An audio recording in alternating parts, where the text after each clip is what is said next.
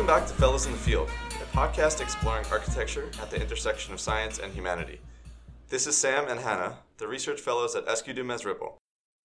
In our past episodes, we've talked about the fundamentals of sound, how we understand our surroundings through our sense of hearing, and how sound affects us.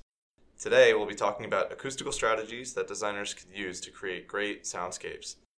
This episode will be quick, but we've put together a comprehensive guide at edrpl.us with tons of strategies for designing effective acoustic environments. You should absolutely employ an acoustician when you are in spaces, specifically talking about a type of room acoustic that you're trying to achieve, be it a concert hall or even a lobby space, right, where there's a certain type of control that you're going to want, churches, anything that there's a specific room acoustic reverberation or control of reverberation or sustain of sound that you want to control. That's Caitlin Hunt, an acoustical consultant from Kierkegaard Associates. She helped answer some of our questions. As a disclaimer, the information we discuss here shouldn't be taken as definitive solutions because each project has different needs and could likely benefit from professional consultation. Some of our coworkers wanted to know what the relationship between acoustical consultants and architects or designers should be like. When should we consult an acoustician? You should absolutely employ an acoustician when it comes to spaces that are going to be noise sensitive, meaning intruding noises are going to be a problem. If you hear the word soundproof from anybody, that's a good time to get an acoustician on board because, one, there's no such thing as soundproof, and two, we're pretty used to saying that. It's probably harder for you to convince a client of that. So if you call the right place, the chances are they can tell you within a 10-minute conversation of the project and whether or not it's worth them for them to even propose on the project, right? In a sense that we can give you at least enough guidance that you're going to have what you need. I would say at least having that input on every project is helpful. A 10-minute conversation is quite doable and could make a difference for your work. We also wanted to know, how should architects prepare for a discussion with an acoustician?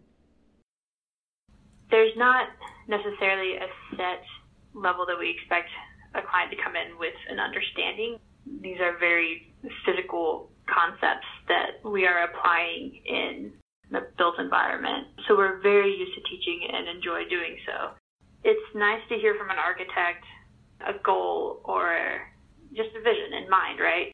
And ask us, here's what we're considering as a new and innovative experience, and what are the acoustical implications of that?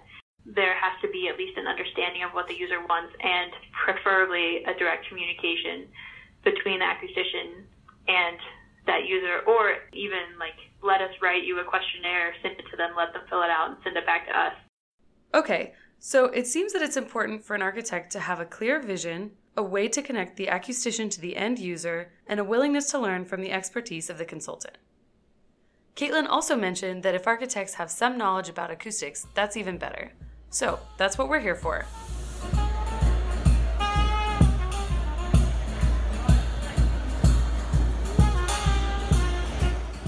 Ever heard of outdoor-indoor transmission class?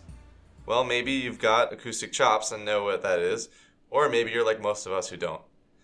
There are many acronyms used to describe acoustics in the built environment, and it can get pretty confusing. But fear not. We've laid many of them out for you in our nifty packet of acoustics concepts. There you can find an explanation of outdoor-indoor transmission class, or OITC, and all sorts of others. By the way, OITC is a measure of an exterior wall's ability to block low-frequency sounds from transmitting into the building. It's like STC, just for the outside.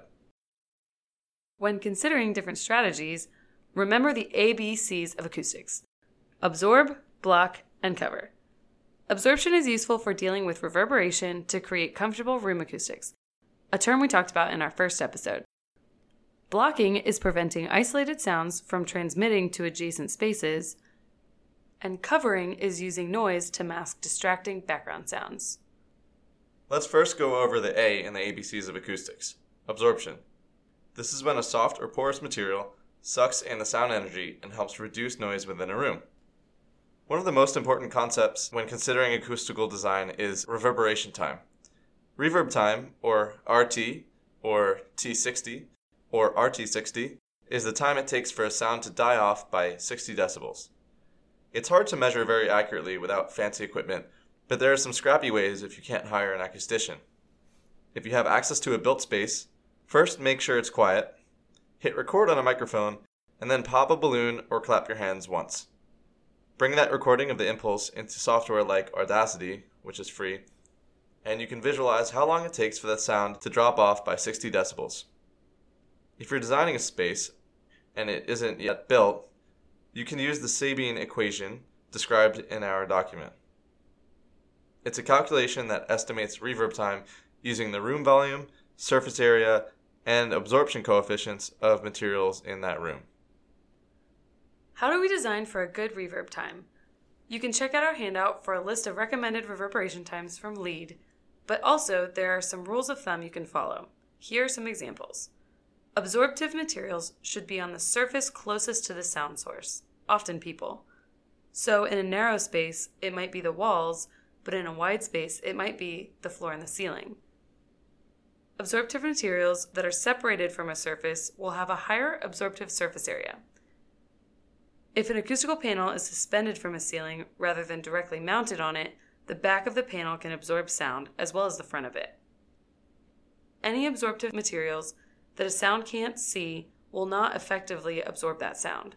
So if absorptive material is hidden behind something else, it likely won't be effective. Sound-absorbing materials also should be distributed rather than clustered, and it's best if reflective surfaces are perpendicular to one another rather than parallel to prevent flutter echo. But remember, lower reverb isn't always better. When trying to improve room acoustics, how much absorptive material should we add? There isn't a definitive answer to that. It's going to depend on the use of the space and the volume of the space. You want a space to sound like what it is intended to be. So if you walked into a lobby and you didn't hear any sort of echo, you would feel a little weird. We found the following recordings on Armstrong Ceiling's website. Here's a voice with a half a second reverb time. Welcome to Armstrong Ceiling Reverberation Time Test. Now, here's that same voice with a 2-second reverberation time. Welcome to Armstrong Ceiling Reverberation Time Test. You'll notice that the speech was much less intelligible with the longer reverberation time. Here's an orchestra with half a second reverb time.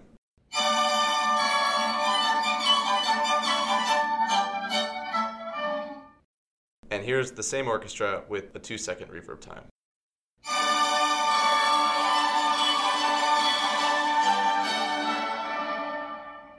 The orchestra clearly sounds more full with a longer reverb time, whereas the speech did not. So different activities and spaces require different reverb times. To help architects decide which acoustic materials might be most appropriate for their space, we've compiled a table of material families, like foam, felts, and panels, and their properties like variations, what they're good for, NRC values, cost, and sustainability. Check it out next time you need to choose materials. Surface materiality isn't the only thing that impacts room acoustics. Room geometry, for example, can change the feeling of a space. When sound energy hits a flat, smooth surface, it bounces off the surface at the same angle from which it came. This is called specular reflection. You can draw out these reflections with what's called ray tracing and see how other shapes would distribute sound. Convex surfaces diffuse sound, while concave surfaces focus sound. This also applies to built spaces. A narrow rectangular room will reflect sound between the parallel walls, leading to echo which might negatively impact an occupant's experience. But a room that flares out towards the back reduces this issue. Speaking of user experience, who are the users? Well, the majority of people have no problem being in common sonic environments. But that's not true for everyone.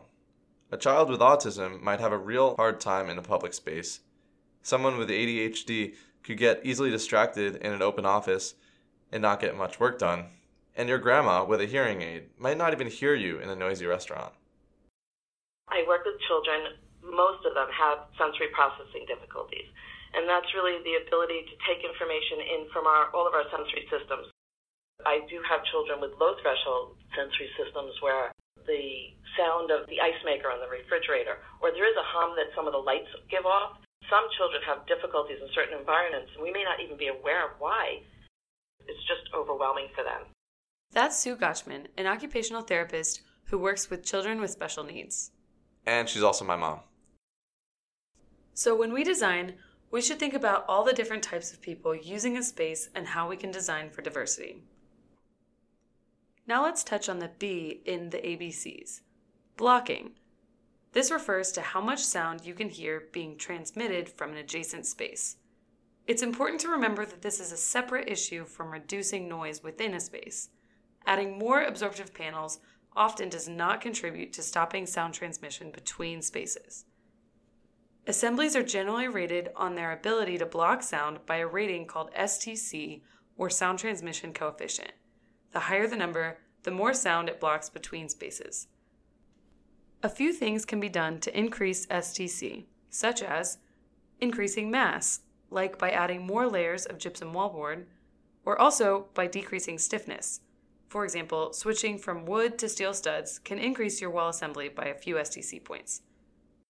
Some other ways to boost STC are damping with something like joist tape, increasing cavity depth, and increasing cavity absorption with insulation.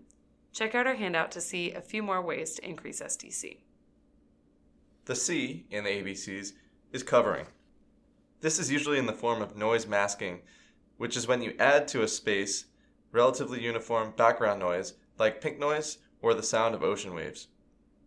This elevates the background noise level so that isolated sounds in your space are not heard as so distinct. The words that I'm saying right now might be kind of hard to understand while you're listening to my neighbors talk right behind me. But adding noise masking can help cover that background noise and make my speech more easily understood. You can do this using speakers, of course, but you can also achieve this by adding physical objects that respond to the environment or make their own noise. Think water feature or rustling plants. That's it for this episode. We hope you check out our document found in the Acoustical Strategies page at edrpl.us to take a more comprehensive look at architectural acoustics.